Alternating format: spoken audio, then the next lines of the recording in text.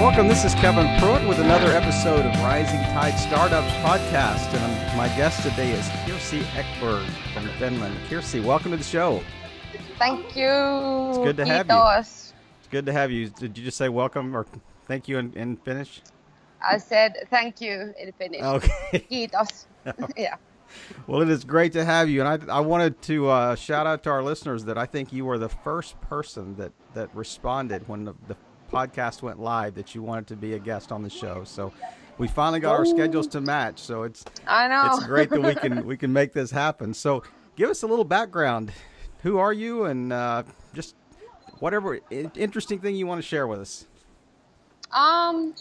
Well, I've done many things in my life, and I will do many things in my life in the future. But to mention a few, well, I'm a mother. And also been doing arts and sports all my life, which also took me to a path of edtech entrepreneur.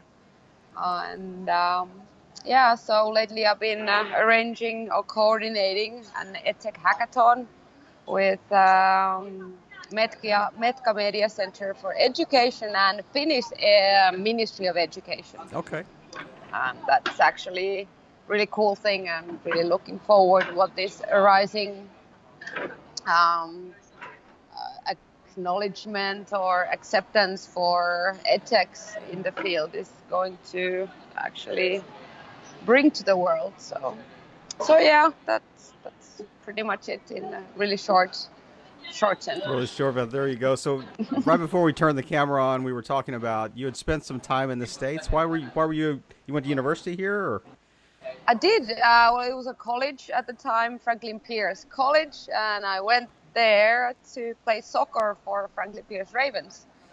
And along that, I studied arts management. Okay. So, yeah. You went there because it was cold. It reminded you of a Scandinavian country. You didn't want to play in Florida or Texas or somewhere a little warmer. No, I never actually even thought of it. And then I was invited to play there, and my friend from the Finnish, Veera is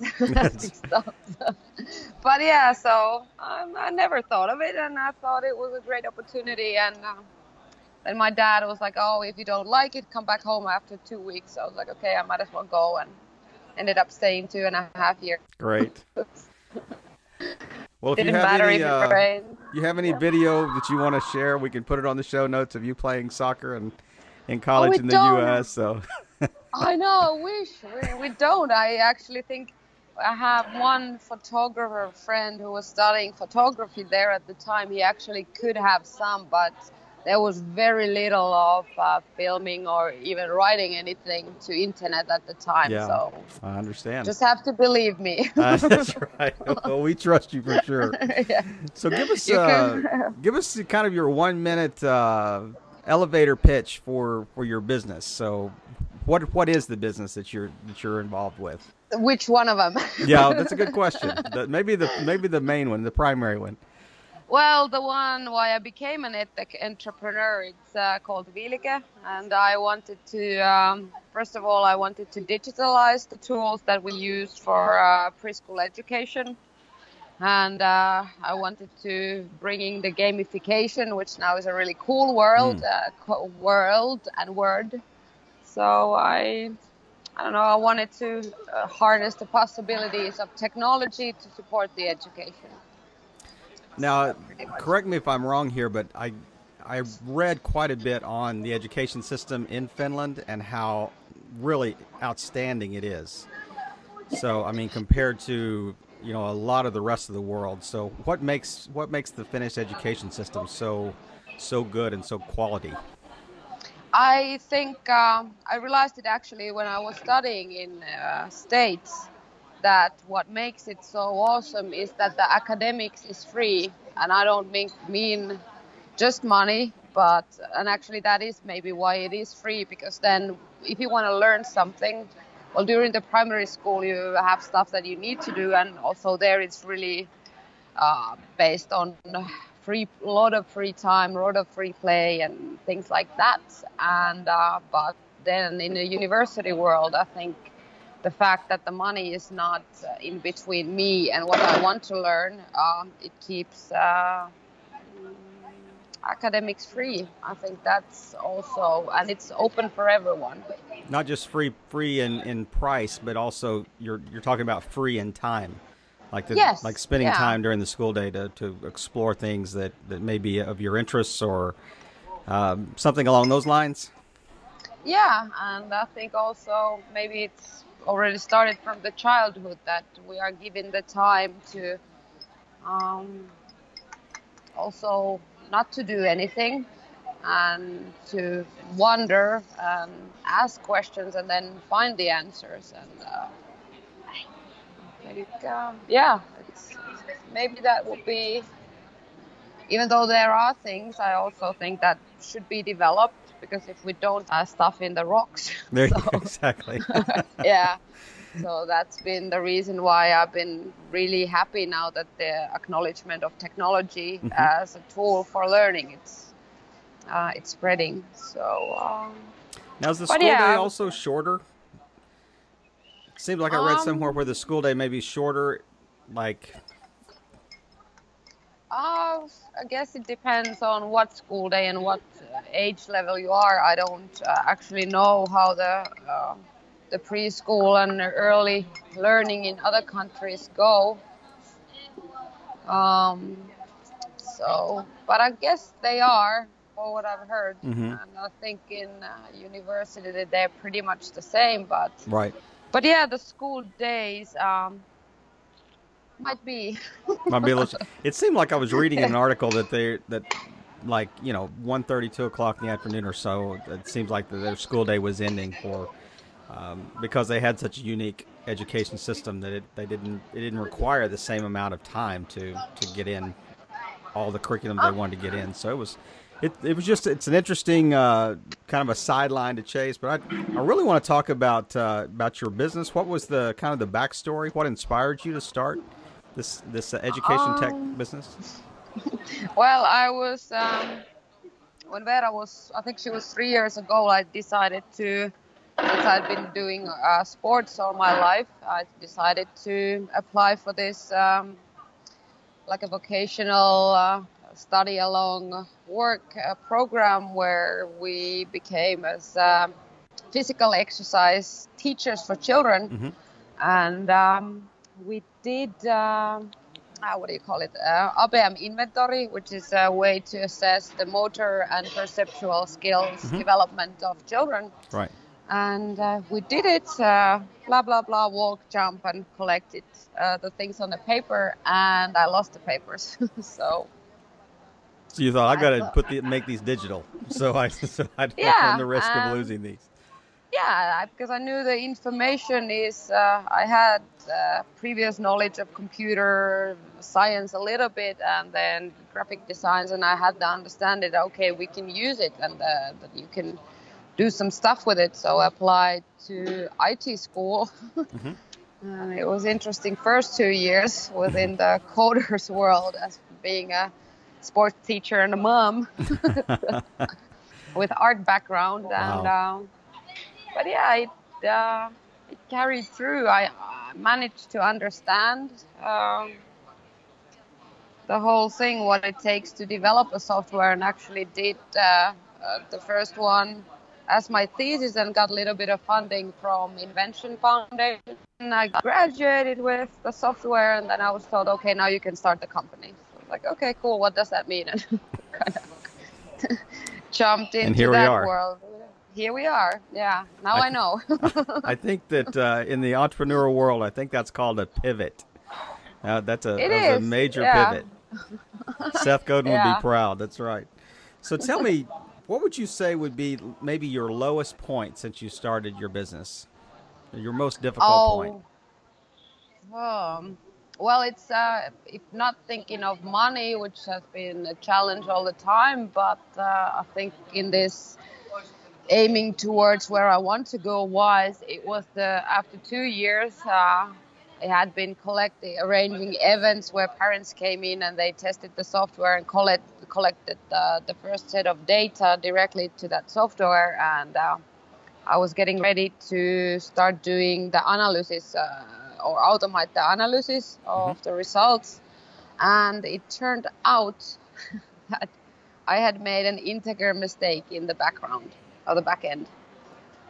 And that meant that instead of saving the results as they were typed as, I don't know, 3.01 or 3.50.9, they had saved it all as a whole number. Wow. That could make a difference on your statistical analysis. Because it was also a point I had thought, okay, now I have the data, I can apply to my master's studies, and I can use that data to develop it further and actually start providing answers to parents before the next data set. And that was really, I gave up, actually. Wow. I thought I have no more energy to start from the beginning. I had spent the first year we get supported by the government to live on, and then the second year I hardly stayed alive by with little money that I got grasped from somewhere. And I was like, wow. So I think that was the lowest point, actually, and that was the biggest failure in the whole past 4 years that I've been an entrepreneur. So what the old quote reminds me of the quote that says, "What doesn't kill you makes you stronger." So I agree. So what would you say would be your highest point that you've had since you started your education tech business? Well, I think every response from the parents when you're like, okay, here is this thing, and even though the usability, there is not much graphics, there's not even real good explanation still. We haven't done development with it for past 2 years. But I think that's been the best response. And then met Jenny, who was a game designer. So we kind of sat down and said, okay, what can we do? We cannot develop a software. We have no money, blah, blah, blah. So I came up with the idea that I've been thinking, like, okay, how can you write a story around the content? So we managed to write a content and start trying a new way of like approaching the same thing. So I think best thing is the response every time that, okay, we would use it. We really, that's been kind of, even though I know it's been really hard to pitch to anyone, especially when the markets, it's all about like profit. So I think it's the people and the response that I know that I'm not wrong. Right. So are your primary customers, are they school systems, or is it the government education system, or is it parents? Who would be your primary clients? I think that, the users are the parents and the schools.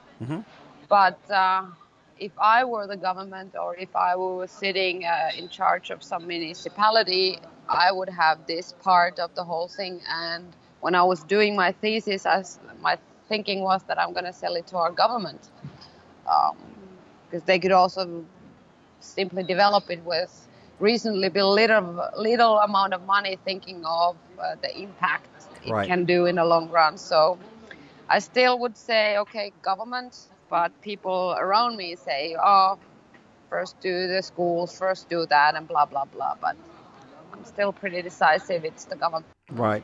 So they're talking about more like proving the concept on a small scale. What about governments outside of, or countries outside of Finland? Does this have application to other Scandinavian countries, other countries in Western Europe?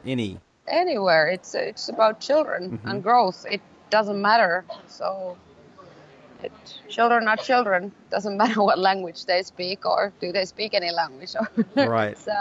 Because the content is for the motor and perceptual skills. So it's very universal. What about in a less developed area?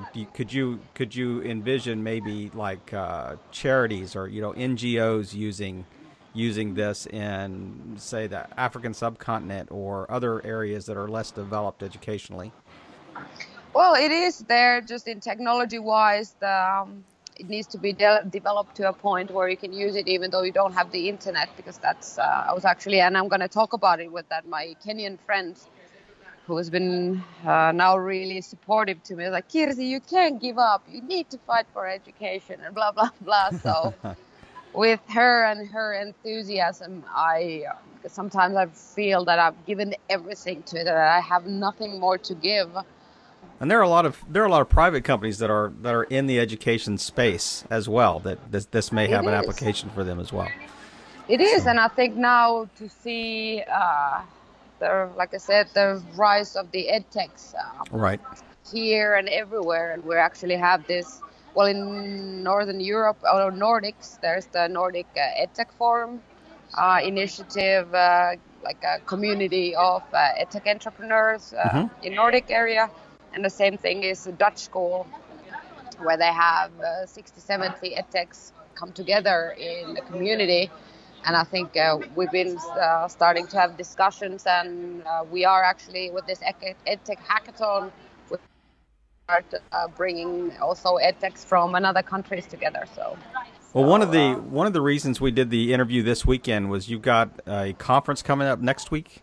Is that after the Easter, the 5th and 7th? Yes. What conference is that? EdTech Hackathon. And that's where? That's in the Netherlands, or where is that? Well, Helsinki, and we didn't have time to arrange like a co-hack same time in Netherlands. So yeah, that's the hackathon with Finnish Ministry of Education and a few publishers. Meri called me and asked me if I want to do this and help to coordinate. I was like, yes, there is hope. You have no idea who may be there and what networking that will happen through these types of events. So yeah. And I'm really happy it's there, and I've called everyone I know, and if Ken Robinson hears this, join us, because we need the front runners. To push it up also for governments, that it's important, it's possible, and we need to do it, and we're ready for it. So tell me, what would you say would be your one or two most difficult like pain points for starting your business right now? What are the biggest obstacles you have for moving to the next level? Well, I would say the money, actually. I think it is money because now I can support myself, but in order to develop this, you need to utilize people, and people need money to be able to concentrate on doing things. And like many times when I'm walking in the valley of death, I'm like, then it does kill your productivity, kills your creativity. Crazy, yeah. Otherwise, I think everything's there, and I think money-wise also, maybe it's also for me to learn that, okay, you can at this point still sell an idea. What about a non-financial goal or a non-financial obstacle that from marketing, social media standpoint, what are some other obstacles you're facing? Well, I think on that sense also to communicating it clearly, because that's also my challenge, because I have the whole thing like here. And to clear it out to simple steps so that you can kind of get it out and going. That's maybe a problem, that it's really difficult to stick with one thing when you're like already looking 4 years ahead. And that's just the problem with an entrepreneur, a serial entrepreneur. we all face that. Yeah, and then also now knowing that ideas and dreams are the overwhelming and really humbling thing, which gives more energy and power to think beyond, and also encourage everyone to do it. And the thoughts that are going on in your head, I think, will certainly be inspirational just in general, but also specifically when you talk to people about your business. So as we head to the last section of our interview here, let's drill down a little bit and tell me, is there somebody that you follow online that really, really inspires you? Ken Robinson. Now tell our audience who Ken Robinson is. He's a professor. I don't even know what the title, the learning, blah, blah, blah. And he's been talking about this, how today's schools kill creativity, and how dance is as important as math.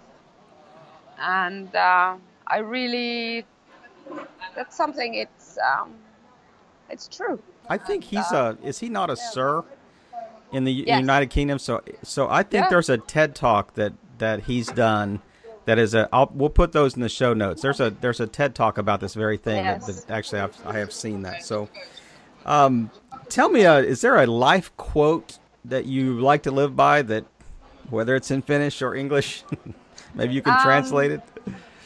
Be the change you wish to see in the world. That sounds like Mahatma Gandhi. And if you could go back, say 4 years, what would be the one piece of advice you would give Kirsi to 4 years ago that you think would change your pathway, that would have helped you out and may help out other entrepreneurs? That's a very, very interesting question. And I probably would have just said, don't give up. That's something you need to tell yourself every day as well. This Peter Green, he actually kept Vilke alive with his support, showing and saying that don't give up, and helping me to go forward when everything felt too heavy, and felt like there is no hope. There is just bureaucracy, blah blah blah, and nobody understands, blah blah blah. So I think that saying that, but then it also is something. I'm so stubborn. I don't believe things if they're just said to me. I need to live them through and understand. But it's also learning to say that to yourself. It's don't give up. That's a quality that you're going to need as you go through difficult times with your company. But it's good that you have that stubborn quality. Yeah, and I think it's also for everything. I always thought, like when I started the company, I was like, okay, I learned to play soccer. I did really good with it. We achieved many things, and I got really good at it. And then I kind of thought, okay, and then I learned to paint. I learned to draw. I learned all that. And I thought, okay, I can learn this too. It's just going to take some time. Nothing happens in a short period of time. So that's something once in a while when you live in a moment and you're like, now, you need to kind of take a breath, breathe and look forward. Yeah, and also I think what I really want to do and keep doing is to pay forward the things. It's many things in entrepreneurial path are not made out of money. They are made out of by people, and when you can help people forward with your ideas or help somebody else go forward, that's when things actually go well forward. Well, I'll tell you, Kirsi, I have really enjoyed our talk today, and is there anything else that you want to share with us and share with our audience how people can find you and how they can learn more about your company? I guess I've been using Instagram a lot lately. It's Kipatus. We'll have all your contact information in our show notes with your company website and your Instagram and put the EdTech hack there too, because that's really, Vilke is like a little company of mine, but I think EdTech hack aims for bigger, and that's, I think, and what I'm hoping with my example is to show and encourage that if you have an idea, speak about it. I've met like really random people in the bus stop when I've been asking for directions instead of looking at Google. And with no offense to Google and the effectiveness of its software, but just talk to people. It's, I think, and one thing I want to share in the end is that IT and technology, it's a good servant, but a bad master. So do things for technology, but have technology to work for you, because we're still people and life is for us to live and enjoy. Now that broke up just a little bit. You said it's a good servant, but a bad master. Yes. I thought that's what you said. That's great. We'll include that in the show notes as well. So listeners, it's now your turn. You've heard Kirsi share her story and share her business with us, and now it's your turn to add feedback, because as you know, the underlying theme of our show is that all boats rise in a rising tide. Kirsi, thanks for being with us today. Thank you.